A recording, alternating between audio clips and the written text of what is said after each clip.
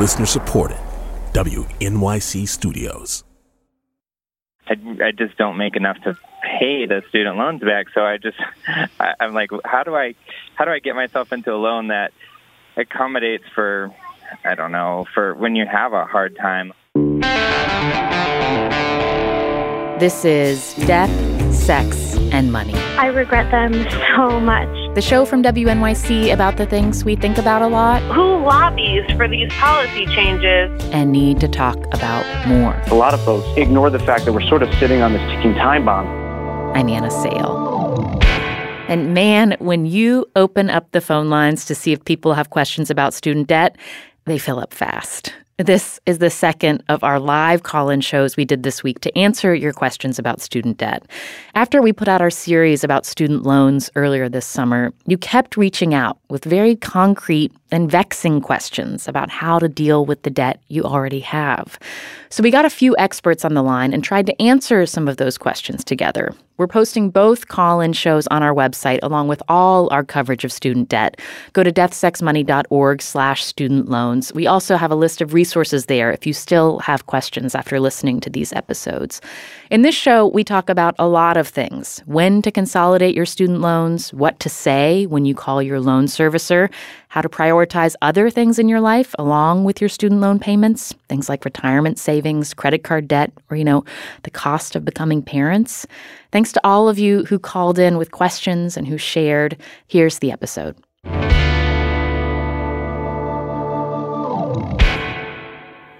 We are live on WNYC 93.9 FM in New York, and I'm joining you from KQED in San Francisco. And with me to answer your student debt questions is Miranda Marquit. She's a financial expert and the senior writer at Student Loan Hero, which is a website that provides resources for people figuring out their student loan debt. Miranda also co-hosts the podcast Adulting.tv, which is all about empowering adults to be grown-ups. Miranda is joining me from Idaho Falls, Idaho. Welcome, Miranda. Thank you so much for having me on today.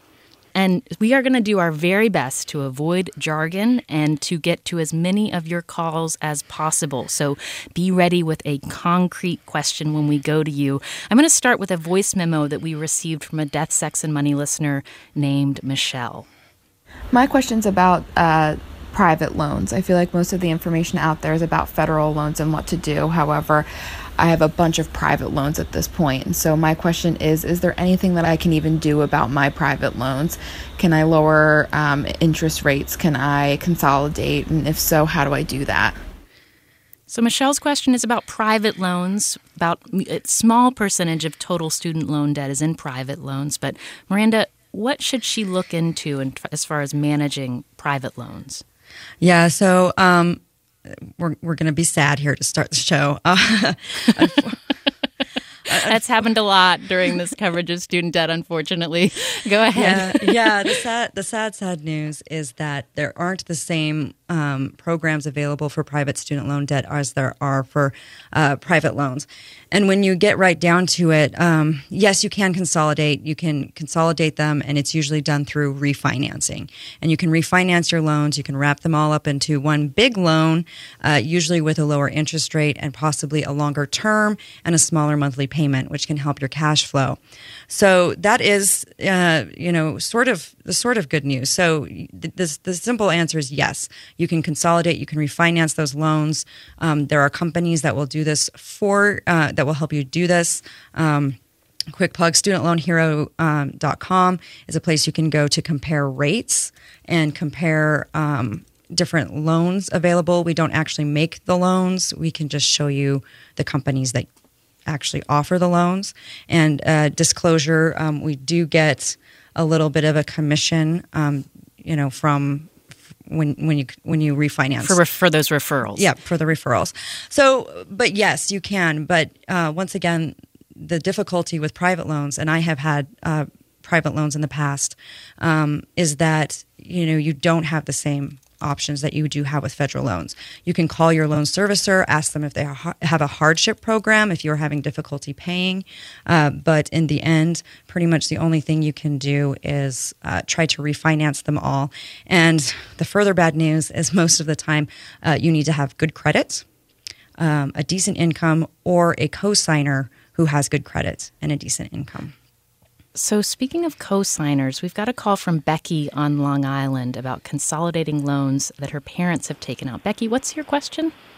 Hi, yes, thanks for taking my call. I'm wondering, because I have graduate student loans and undergraduate student loans that I'm looking to consolidate to pay back under the Public Service Loan Forgiveness repayment plan. And I wasn't sure what I should do with my Parent Plus loans for my undergraduate education and if those can be consolidated. Yeah, so normally you have to consolidate those separately, because they are your parents, they're the loans that your parents took out. It is possible to get your parents' names taken off of them and put them in your name. It takes a little bit of doing, but it is possible.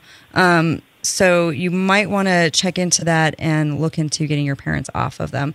They can't be consolidated together as long as they're separate, like under your parents for the Parent Plus and then yours separate, if that makes sense. As long as the loans are in her parents' names, they can't be consolidated into the same chunk. Yeah. And I have just a broad question about why you would look into consolidating federal student loans. Is it because if you consolidate, you may be getting a lower interest rate overall, or is it about managing the monthly payment, maybe lowering your monthly payment if you consolidate? Yeah, so consolidating your loans can stretch out. So when you do like a federal loan consolidation, they will stretch out your loan period to either 20 or 25 years. I think there are some longer periods as well, but they'll stretch that out, and then you get an average of the interest rates. Because each loan that you take out is a new loan, right? So each year you get a new loan. It's got a different interest rate, and when you consolidate, you get the average of those interest rates. Josh in McCaw, Idaho, has a question about monthly installments. Hi, Josh, another Idahoan right off the bat. Awesome. Yeah. Welcome to Death, How are you Sex, and doing? Money. What's your question? Good. Well, so I started out with $30,000 student loan, and I haven't been able to pay. I wasn't able to pay. And, I was on forbearance. Then, long story short, now I owe about $70,000. And I'm still not able to pay it. I'm a stay-at-home dad, and I just don't make enough to pay the student loans back. So I'm like, how do I get myself into a loan that accommodates for, I don't know, for when you have a hard time? Like that's what I was in a hard time. Hold on, sweetheart. My daughter. Asking questions. Stay-at-home dadding in action right there. Nice, Yeah, very exactly. nice. Well done. Yes. So what do you do, Miranda, when you don't have the money to afford a monthly payment? What's the way to not just be? Is there a way to manage that properly? Yeah. So I guess first of all, these are federal loans. They are federal loans. Okay. Good. So some are subsidized and some are unsubsidized. Okay, yeah, that actually doesn't make a huge difference for what I'm about to tell you. So, the good news is you can get on an income-based repayment plan. So they have these income-driven repayment plans through the government where they will help you consolidate all of your loans, and then they will look at your income and they will cap your payments at a percentage of your income. And so, I encourage you to look at the Department of Education's income-driven repayment loans and go through that process, because if you can't afford to pay, then your loans will be you'll have a much lower monthly payment, and in some cases it can even be zero. And these are still considered on-time payments. These are considered payments that they consider you as making these payments, even if they're very low. Now, the downside to income-driven repayment is that it will extend your loan term, and you can get to the point where you're not really paying down very much on the principal. This is a solution, a more of an immediate solution to help you with your monthly cash flow. And then as you get into a better financial position and you can start making bigger payments, you get off the plan and you kind of accelerate that.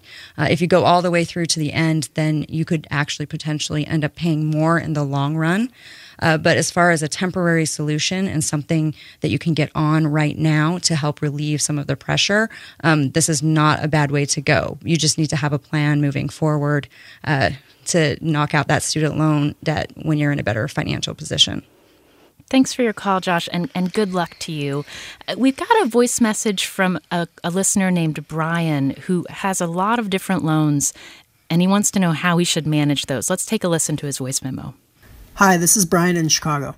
I have this large student debt. I'm working to repay it responsibly, but there are just so many philosophies on how to do that, and I don't know what is best.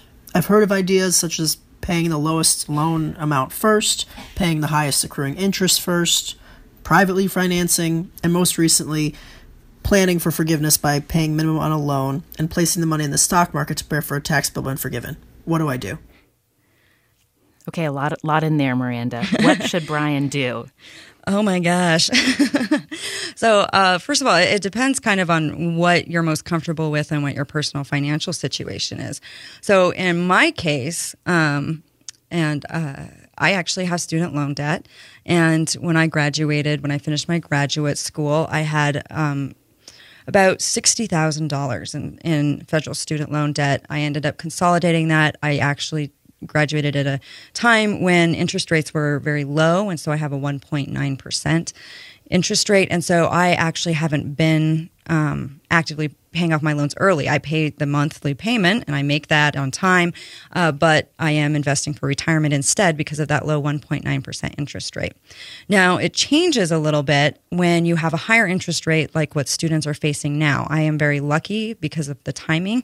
Today's students are not so lucky. And so you kind of need to balance that out. Although I do think that it makes sense in a lot of ways to at least consolidate your loans, get them into one place and in one interest rate. Whether you do that federally or privately, you kind of need to look at that situation. I personally like the federal, because if you have federal loans and you consolidate them federally, then you have protections. You have access to the income-driven repayment. You have other protections and programs that you can fall back on.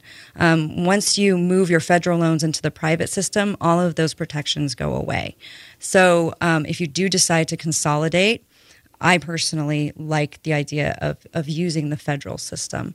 And just for clarification, Miranda, when you say you pay 1.9%, what's the going rate right now if you're a freshman in college taking out federal student loans? They just changed that. And I got to double check real quick because they just Okay, while you that. double check, let me reintroduce you. This is Miranda Marquardt. She is a senior writer with the Student Loan Hero website. And we are taking your calls right now about managing your student loan debt as part of a special live call-in episode of Death, Sex, and Money, the podcast from WNYC Studios. Call in to 212-433-WNYC, 212-433-9692. You can also tweet us at Death, Sex, Money, or watch along on Facebook Live on the Death, Sex, and Money Facebook page. Laura in Grand Blanc, Michigan, welcome to Death, Sex, and Money. Hi, Anna. Thanks so much for taking my call. Is it Grand Blanc? Grand Blanc? How do you say it? Grand Blanc, a little bit more American. Grand Blanc. Sorry for being so fancy. What is your story when it comes to student debt?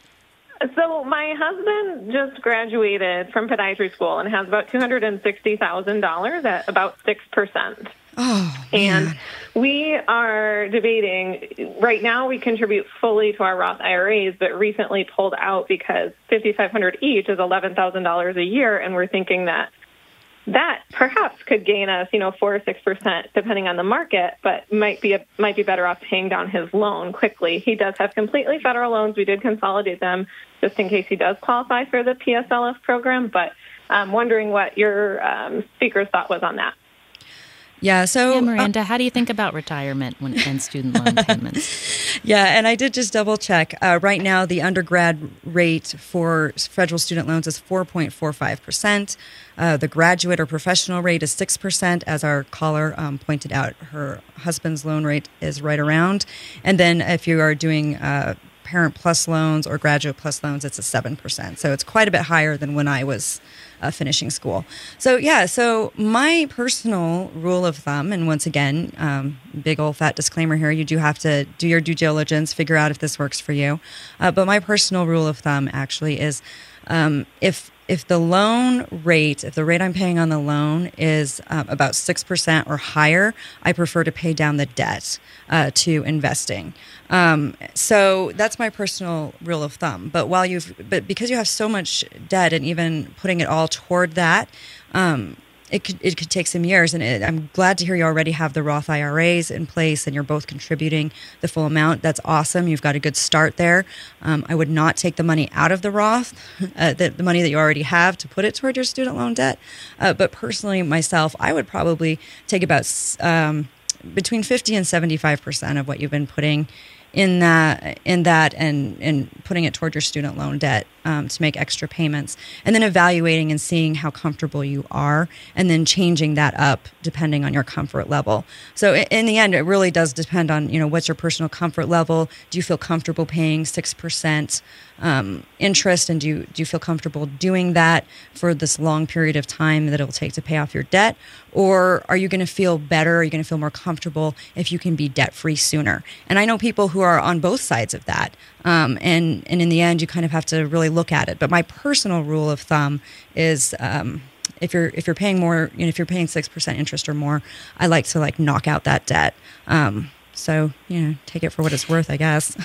Miranda, you just mentioned that it's important for everyone with specific questions to consult a financial advisor to make sure that the advice works for them. So listeners, take that advice. But one question I have for you, Miranda, is how do you find a financial advisor who is well-versed in all of the ins and outs of student debt and student loan programs to make sure that you're getting the right kind of advice? Many financial advisors often just talk to you about retirement. Any tips on finding the right kind of help? Yeah, so one of my personal favorite resources, it's called the XY Planning Network, and they have a lot of financial planners and financial advisors, and I am not in any way associated with them other than I know some of the people who are in this network, but they're the XY Planning Network, and they focus on generations X and Y. So they're really well versed in the issues that are facing millennials. And so it's just a network of financial planners. You can get a referral, and everybody I know who works there or who works through that network is somebody I personally would have no problem recommending or even going to myself. So if you're looking for somebody who understands your issues, that would be a good place to start. Another good place to start is the letsmakeaplan.org. I believe they're NPR sponsors as well. But it's a financial planning referral service as well. It's the CFP. They're all certified CFPs, and they can refer you to a CFP who can meet your needs certified as well. Financial planner. I like that XY network. I like that it's generationally specific to Gen X and younger, people who are dealing with a very different landscape than our parents were. We are taking your calls this hour all about student debt. 212-433-WNYC, 212-433-9692. Coming up, we'll be joined by someone who knows a lot about how to talk with student loan servicers, a financial counselor who helped his now wife work up the courage to make her first loan payment. It was their first date. Stay with us to hear that story and keep calling 212-433-WNYC, 212-433-9692.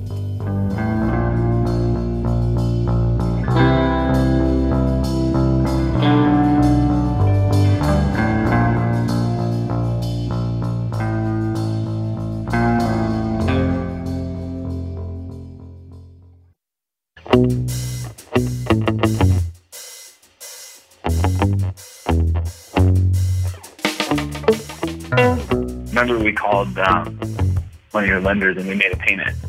Yeah, I do remember that, yeah. We were just like, well, let's just call now. I know the lingo. And so I called for her, and then I think we made a payment together. It was like our first date. This is a special live call-in episode of Death, Sex, and Money, the podcast from WNYC Studios. I'm Anna Sale, and those voices you just heard were of a couple named Krista and Danny, whom we met in our series about student loan debt earlier this summer. For months, we've been covering your student loan stories. You can check out the entire series at deathsexmoney.org/student loans. And tonight we are taking your calls to try to give you some more guidance about how to manage your student debt. I'm joined by Miranda Amanda Marquardt, a financial expert and senior writer at the website Student Loan Hero. And we now also have Danny on the line, whose voice you just heard. He's a financial aid counselor who works at a university and a very good boyfriend on the first date. Hi, Danny. Hello. Hi, it's nice to talk to you again. Yeah. How's it going? So from the vantage point of working as a financial aid counselor with students at a university, what is the top piece of advice that you give a student who is taking out their first loan? It's a good question. I think really just to find out what your own personal cost of attendance is. A lot of schools, every school, they put together a cost of attendance, and this is based on, room and board and just basic financial literacy, and just figuring out what your exact costs are, because tuition is what it is. And that's, until something happens with all the big guys at the top, that's not going to change. And so just figuring out, okay, well, cost of living is this much, and this is how much I need to take out. That's really my main focus whenever I'm talking to a student. And there are online calculators to help you with that. You can look it up and try to calculate what your monthly payment will be based on your cost as you are a student. And Danny, I also want to ask your tips about making a call to a student loan servicer, what you did with Krista when you were first getting together. Student loan servicers, if you're not up to date on your payments, you start getting these calls. They start being calls that you ignore. It starts to be something that you just kind of don't want to deal with and feels very scary. If you're making that call for the first time to a student loan servicer, what's the plan you should go in with? Any tips on that? Absolutely. First, you got to go to the National Student Loan Database System. It's nslds.ed.gov. And you want to check and make sure that you know all of your numbers before you call them. Because what that website's really going to give you all the student loans that you've ever taken out, and a bunch of other information that's really useful for that call. And it also gives you the contact information of who exactly you need to call, like your loan servicer. And then, having that with you when you're calling is really going to help out, especially if you're talking to just someone who's already talked to 100 students already, and they're, trying to push it along, and which not all of them do, but a lot of them. Yeah. So go to the website and know your numbers. That's really good advice. And listeners, as we mentioned different resources and website URLs, know that we're going to collect all of them and put them up on our website along with this episode. So don't feel like you have to frantically take notes. But Danny, it's really, really nice to hear from you. Thank you for your help, and thank you for the conversations you're having with students who are going into the process of having student debt. It's a real service. My pleasure. Take care. I'm Anna Sale, and we are taking your calls and questions tonight at 212-433-9692. If you are a college student currently who has taken out loans and is wondering about ways to keep your debt under control while you're still in school, give us a call, 212-433-9692, 212-433-WNYC.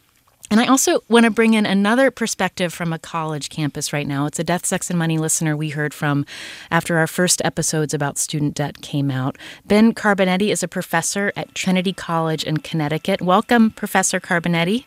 Hi, Anna. Hi. I was really struck by the email that you sent us after we did these episodes about student loans. When you look out at a classroom of students and think about the debt and the loans that they may be taking out in order to be in your classroom, how do you think about that? Wow, that's a really good question. I worry about them for sure. My students at Trinity are, some of them, of course, it's a selective liberal arts college, and some of them are from privilege and are going to be fine, but of course some of them are, in all sorts of different circumstances, and I worry that we aren't talking about this enough, and of course I talk to I worry about them and what they're going to do after, and I try to talk to them a lot about that, what they're going to do after, and be a good mentor and and work through with them what their life priorities are and things like that. For what it's worth, when you're 18 to 22, sometimes I think those things are going to change a lot, but that's what... Well, those are really key conversations when you are 18 to 22. You're figuring out what kind of life choices you're going to make, how much you're going to prioritize making good money versus trying to do work that maybe doesn't earn so much but is something you're more passionate about. How do you frame that conversation with a young college student? What I try to do, of course, I think back to my own experience, having those, going through those types of decision points, and also I try to caution them that every decision you're going to make from here on out, in a way, is going to reduce the number of choices that you have. So you need to really think through where you want to be in 10 years, not just from a career standpoint, but from a life standpoint. Because when you're 18 to 22, or even in your mid-20s, I think a lot of people are really, really focused on career and chasing that dream career, and that, I think, sometimes is what gets people into trouble when they particularly go on to graduate school and they think, I need this dream career to have a fulfilling life, and I need to pursue this no matter what the cost. And then, of course, having gone through graduate school and all of this myself, I found that a lot of my peers were finding that by the time you get into your late 20s and 30s, you're starting to think about a family and a house and all of these things that millennials now are saying they're delaying because of their debt. And I always try to say, if you can find a way to minimize the debt and think through the finances of all of this, it's going to make you much freer to pursue the things that you want to pursue. You won't necessarily be having to go out and get the job that pays the most to take care of your debt. You might be able to do something that's a little more meaningful to you. I have a lot of my students, because of what I teach, are interested in going into nonprofit, NGO work, and things like that, and they're also thinking about maybe going to law school. And I say, law school is really expensive. Make sure when you apply, you make yourself really aware of how much this is going to cost and what you are going to have to do from a job standpoint to deal with this afterwards, because you don't want to get yourself trapped in a situation where you can't pursue your passion because of the debt. Yeah, well, Professor Carbonetti, thank you for calling in. And I want to bring Orr in Teaneck, New Jersey into the conversation because you are getting ready to go to grad school, right, Orr?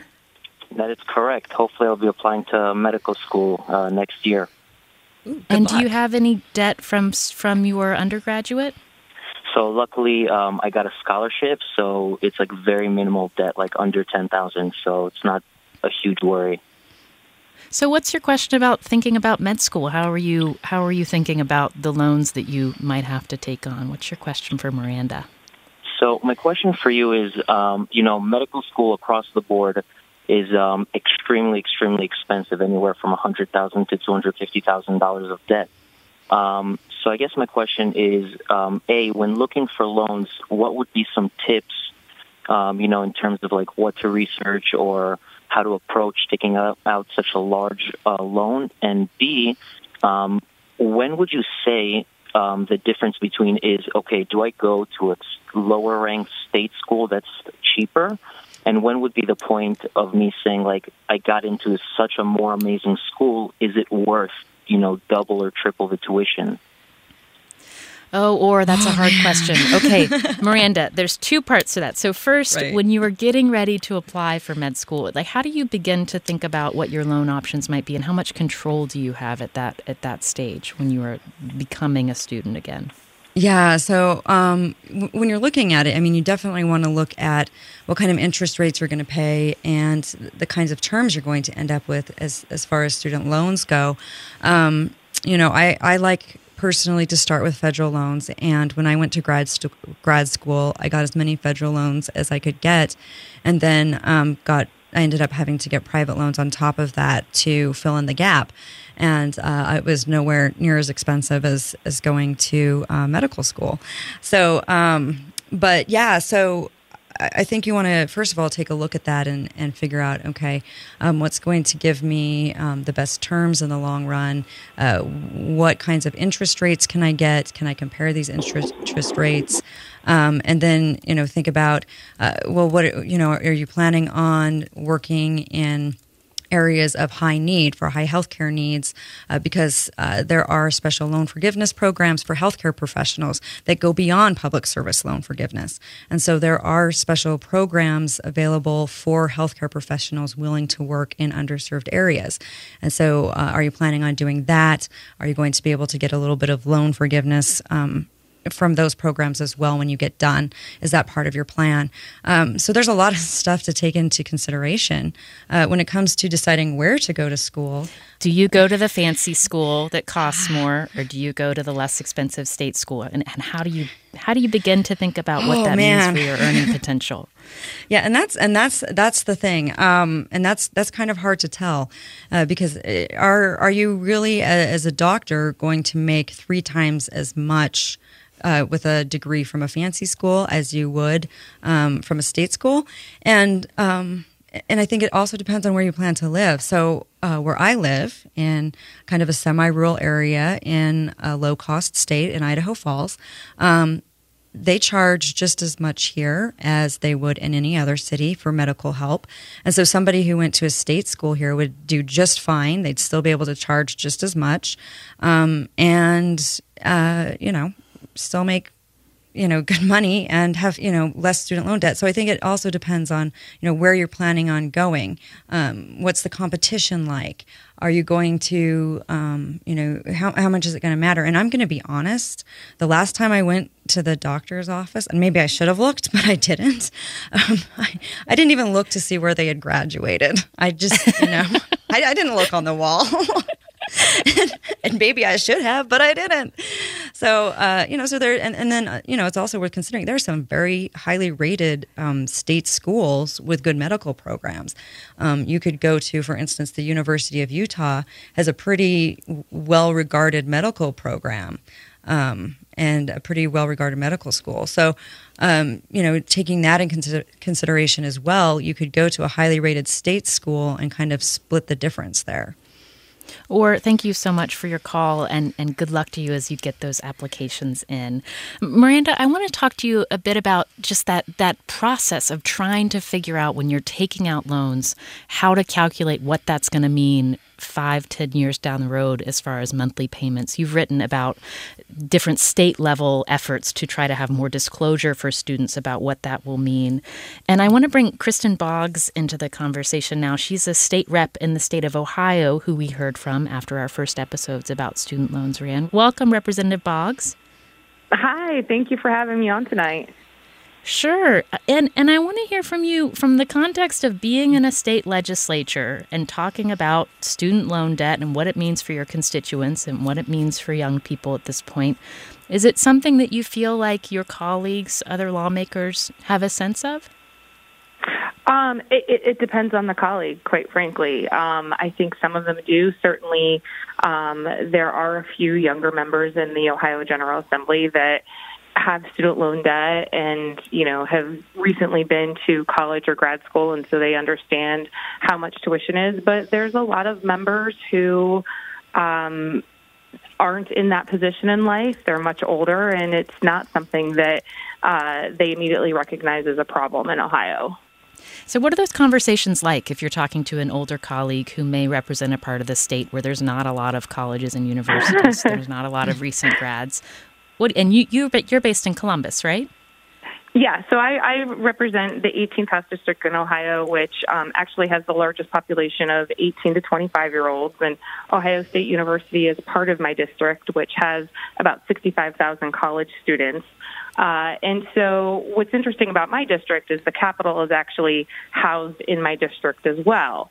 So the members are familiar with my district, and certainly everyone in Ohio recognizes Ohio State as a major institution.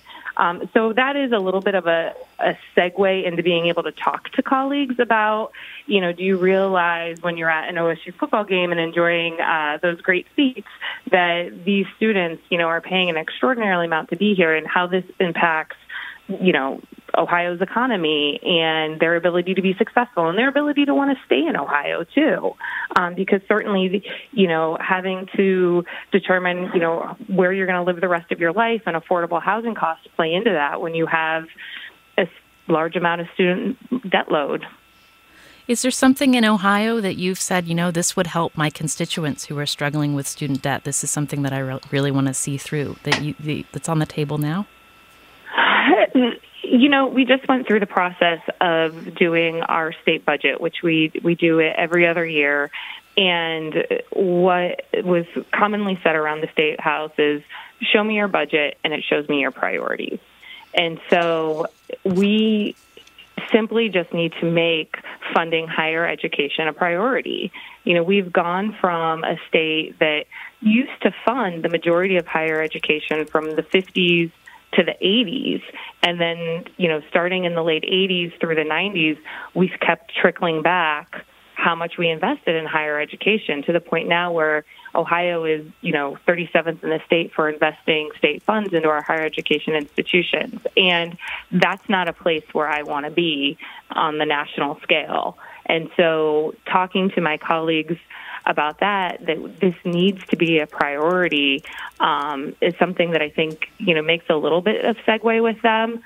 But, when you look at America as a whole right now, and you hear a lot of talk about, people, manufacturing jobs leaving, and when you look at the cities that are growing across the United States, you can't find a city that's growing that isn't associated with a major university.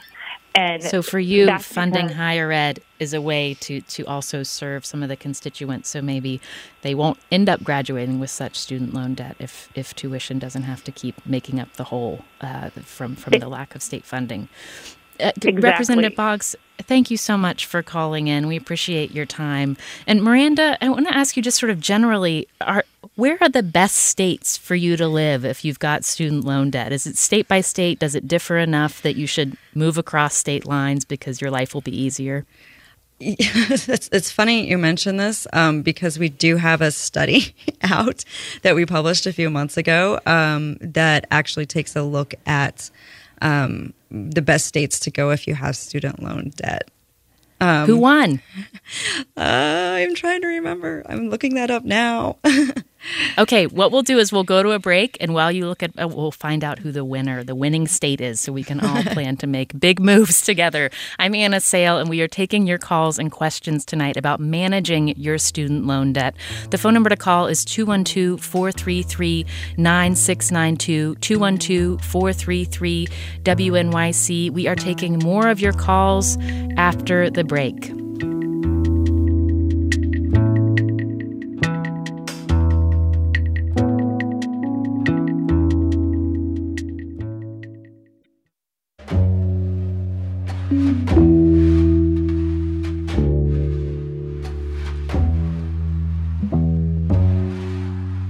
My ex said that he didn't think people should have kids if they have student loans or if they have debt, which was a blow, to put it mildly. I'm Anna Sale, host of the Death, Sex, and Money podcast from WNYC Studios. All this hour, we've been taking your questions about dealing with your student loan debt. And as you just heard, it's because student loan debt isn't just about a monthly payment. It affects a lot of other parts of our lives. I'm here with Miranda Marquit, a senior writer for Student Loan Hero and a financial expert. So Miranda, the suspense across the break, what are the best states to live in if you've got student loan debt? Yeah, so in the survey that we did, and it's not like super most scientific ever, just so you know, take it with a grain of salt. Basically, what happened was what we did was we took a look at the average student loan balance of 2015 graduates living in the state, and looked at their percentage of like how it stood in terms of disposable income. So, interesting. Yeah. So did you have enough? You're going to be able to make your student loan payments based on a 10-year repayment plan and still, be able to afford other things, like food. And so, after crunching the numbers, we came up with Utah as the best because the average student loan balance at the time of this study was $18,873. The average annual wage is $44,130. So the ratio of student payments to disposable income was 10.89%. And part of it already gave a shout out to the University of Utah Med School. So this is just Utah is winning the hours so far. My fellow Idahoans will be upset because Utah is kind of a dirty word here. We're always like, well, what's Utah doing? I want to take just a few lightning round questions because we are getting a lot of calls. Wendy in Boston, what is your question for Miranda about managing your student loan debt? Hey, I specifically wanted to know, I have both private and federal loans, and my payment is relatively high, but I keep it that way, so that I don't have to pay more interest. But I'm interested in buying a home at the same time, and I've been advised that doesn't really look great to mortgage lenders. Yeah. So how about student loan debt and managing it when you're going to apply for a mortgage? Any advice on that? Yeah, so a lot of the time, what they're going to look at is they're going to look at your debt to income ratio. And so the higher your payments on your student loans, the higher it looks like you are paying on your debt. And they don't look at your total amount of, your total debt amount. There are some weird calculations that they use with some of the federal student loans. And so that, or if you're on an income driven repayment plan, the calculation is a little different and it's a little wonky. But for the most part, when you're doing this, they're going to look at how much you pay each month as a payment, as opposed to the total amount that you owe. And so if you have a high student loan payment, then that will cut into what's available and it will make it harder to qualify for a mortgage. Now, Fannie Mae and Freddie Mac, for better or for worse, not too long ago, well, Fannie Mae, definitely. I may have misspoken on Freddie Mac. But Fannie Mae, a few months ago, changed some of their requirements to make it easier for you to qualify for one of their qualifying loans with student loan debt. Like I said, for better or for worse, it allows you to have a higher, what they call a debt to income ratio. So a higher amount you can of borrow more money, yeah. And then it's just about whether you can handle all of the payments. Right. Wendy, thank you so much. Thanks for your question and good luck to you. Nelson on Long Island, what's your question about student loan debt? I see that your mom co-signed on one of your loans. Yes, ma'am. So some years ago, I've been out of school now about a little less than 10 years, and I did my undergrad in a very accelerated fashion, and my mindset at the time was that I wanted to finish school as quickly as possible and start earning some money.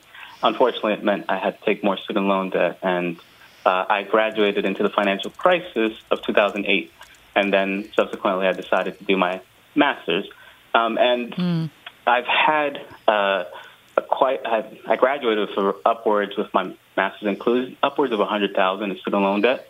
My mother co-signed for my undergrad the bulk of the student loans. I have about half of them left. I attempted to have her released as the co-signer because in the back of my mind for all these years, I always had the fear that what happens if I can't make these payments and my mother is still connected to them in some fashion. So I recently tried to have them removed from her name by completing an application with Navient to have her released via the co-signer release application. And I was rejected, surprisingly, because, well, not surprisingly, I have a large amount of debt. I bought a house last year as well. So it was interesting, though, that I was rejected, and they specified that I could not dispute the rejection and prevent a additional credit check from occurring because I accidentally, apparently, was trying to be as forward as possible. I accidentally included only my income as opposed to my wife and my income collectively. I so see. They rejected us. So is your question about the process of applying again to get your mom's name taken off? Yes, that, and really it's actually the first time I've had a significant, or at least an issue with my lender. So they've said that in order for me to dispute it, they would have to perform an additional credit check, which for me, it's a non-starter. I would prefer that they just allow me to amend the application and they can consider my collective income as opposed to my individual income. They specified it's a policy of theirs not to do that. All right, Nelson. Well, thank you for that background. And Miranda, just hearing Nelson's story, what's your advice for him right now about how to manage this?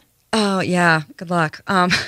So yeah, one of the things that we run into, right, when you look at like the Consumer Financial, the CFPB, the Consumer Financial Protection Bureau, is they have all these complaints against student loan servicers, and you can kind of see why, because it's very difficult to go through these processes and get things done, and having somebody removed as a cosigner is something that is a policy for each individual lender, and you kind of have to abide by those. You can call them and talk to them and say, hey, I didn't include this. Can I amend my original application? And if they say no, there's really not a whole lot you can do beyond redoing the application, letting them do the credit check again. The good news is that a credit check, and especially if you wait 6 months or so before you try this process again, a credit check isn't going to destroy your credit in the way a missed payment would. And so, we're talking, as long as you're not having a bunch of inquiries, we're talking like between 3 to 10 points on your credit score for the most part. Not every time, it's not written in stone, but for the most part on average. And so it's not going to destroy your credit. And then the other option is to, you can, if you have the credit score and the combined household income, you could perhaps try to just refinance the loan in your name only so that the loan is replaced. So the current loan is replaced by a new loan in your name only, so it's refinanced without your mother involved. Nelson, good luck to you. I want to bring in a parent now. We've heard a lot from borrowers who went through school. This is a parent of someone currently in college. Karen in New Jersey, welcome to Death, Sex, and Money. Hi, thank you. Hi, what's your question for Miranda? My daughter is a sophomore in college, and we have Parent Plus loans and student loans in her name. And I'm wondering if we should start paying them off now. Should we pay off the student loan or the Parent Plus loan? And so this is a two-part question. If we're paying them off, should we be like making a monthly payment? We just got a gift from my daughter's grandmother. Should we just put a big lump sum to it? What's your advice? Yeah, so good question. Yeah, so once again, I heartily encourage you to consult with a financial planner, kind of look ahead and kind of run the numbers on your own. But I personally would say, maybe consider, if you would like to start paying off something early, the Parent Plus loan is a good place to start. It has a higher interest rate than the interest rate on the regular student loan, the student loan that your daughter's taken out. It has a lower interest rate. Her student loan has a much lower interest rate. The Parent Plus loan has a higher interest rate. So I personally like to start there with the higher interest rate, and if this is a windfall type of money that you have and you are comfortable, you don't want to put it toward an emergency fund, or you don't have other obligations, and you are comfortable with the idea of kind of knocking down some of that debt, using that is not a bad idea at all. To use that kind of windfall to get rid of some of that debt. The other thing to consider as well is you are the parent.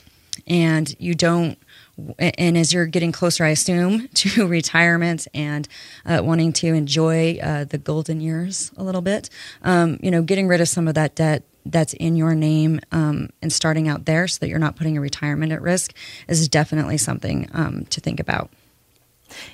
Thank you, Karen, and good luck to you. And you mentioned, Miranda, consulting a financial advisor. Angela on Facebook has the question, what is a reasonable cost to pay a financial advisor? I want someone professional, but the whole reason I need someone is that I have so little spending money. Any tips for how much you should prioritize for paying a financial advisor? Yeah, so there are a lot of them that will do it kind of on a fee-only basis. They might charge, per hour, or they might charge a flat rate.